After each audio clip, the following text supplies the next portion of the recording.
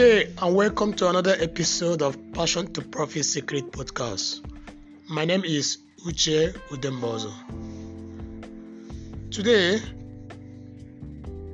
I'll be discussing about cash flow quadrants, understanding the 4 key income earning categories. In a layman's term, this topic can be said as how do you want to earn money when you grow up?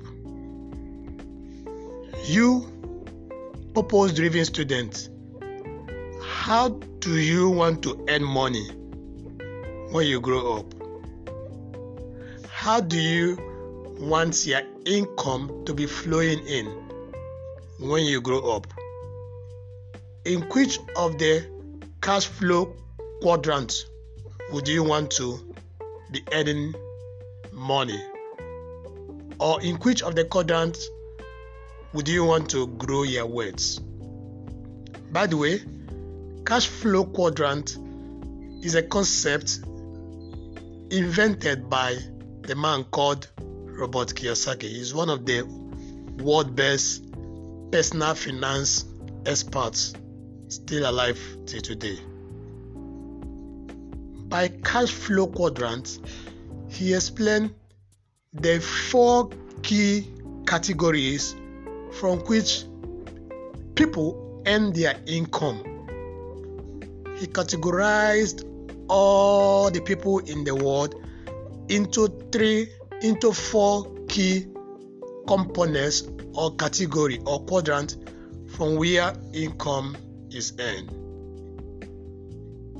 Before I go further, it is important I tell you that this topic is very complex, so we are not going to teach it in one day.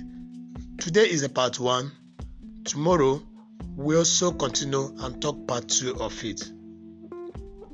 So when we are talking about cash flow quadrant, there are 2 key terms that come to mind. We talk about income statements and then we talk about balance sheet. In discussing income statement and balance sheet, there are 4 terms that are very, very important. The first one is assets. The second one is liability. The third one is income. And the fourth one is expenses. 4 of them are very related. Asset and liability has to do with your balance sheet, while income and expenses has to do with your income statements. What is cash flow? Like the term says, cash flow. That is flowing of cash. The flow of cash. How money. Not when I say money now, I'm not talking about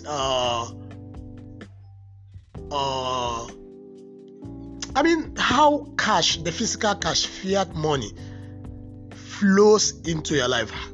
The sources where money, cash is coming into you, or how you earn cash or money or income, and then you can see it, you can spend it.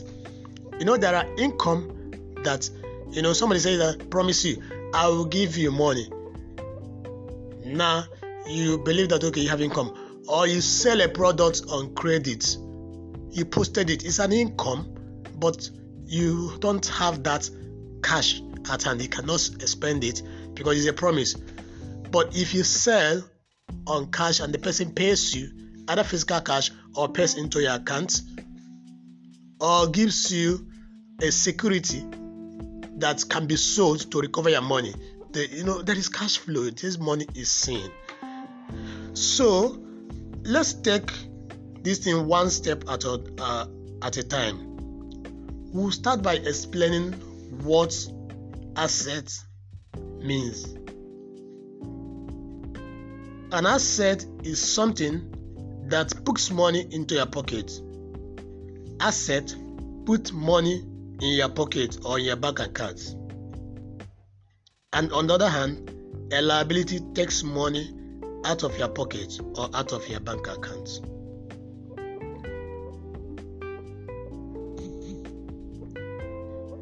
This seems simple enough, but it's not as simple as you may think, because many people do not understand what a real asset is and what a liability is, because sometimes we mix up as liability as an asset.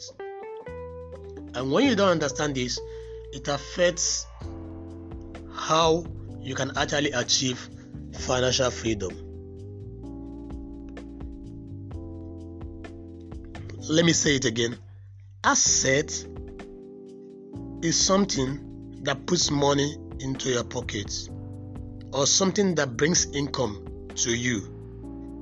Examples of asset are cash.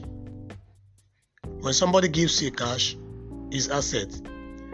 Bank account, the money that you have in your bank account is asset. Stocks, quoted companies, they sell a unit of their ownership as ordinary share. So if you buy it, at the end of the business year, if they make profit, they declare profit and then they pay dividend. So when you have a stock, it's an asset because it brings money into your pocket or into your bank account. Bonds are sold by government. It's a security. Let's say when government want to take a loan, government needs money, then they will sell bonds to financial institutions, and then you can buy a unit of the bonds. It means like you have borrowed to government. So when government is paying back, they are paying back the principal with interest. So when you buy a bond, it puts money into your pocket because you earn an interest on the bond that you purchased. Commodities is an asset. Commodity could be a copper or gold or foodstuff that oil, yam, whatever. Commodities. You buy it at a good price, and then when you resell it with an interest. Is an asset. Mutual fund. Mutual fund is an asset. What is mutual fund? Companies or financial institutions, they sell mutual fund, and then it's a way of mopping up capital. You buy a unit of mutual fund, and then this capital, they actually give it out as loan to business people, or they will invest it in businesses that actually bring return in form of interest. So if you buy a unit of mutual fund, your mutual fund, by the time you want to actually liquidate it, it comes with an interest. You buy a mutual fund of 100,000 for 3 years. By the time it matures at 3 years, you want to liquidate it, it might be coming at 20%, 30%, 40%, depending on the rate of the mutual fund. So when you are getting it back, you are getting it back with interest. Then we have a retirement fund. Yeah, retirement savings account. As you are working, you acquire a RSA, retirement savings account. As you are working, your employer is paying a percentage of your salary into RSA, retirement fund. And as well as yourself, you can be doing business and then you're paying in a percentage of your earning into a retirement savings account. By the time you retire, this pension fund will start paying you a chunk of what you have saved up, plus the interest that your savings have actually accumulated over the years that you are saving. And then they can pay you till you die from your pension, which is a total sum of what you have saved in your retirement fund. So it's an asset. We have debts owed to you. If somebody is owing you, you borrow some money to somebody with interest. Say, I'm borrowing you 50,000. When you pay me back, you pay me 55,000. That money has already earned you an income. That is 5,000 interest on it. So such is an asset. net value of business you own. If you are a business owner, by the time they remove all that your business is owing, they remove the depreciation and all those things, whatever that is remaining is an asset, because that is what is bringing you return in forms of gain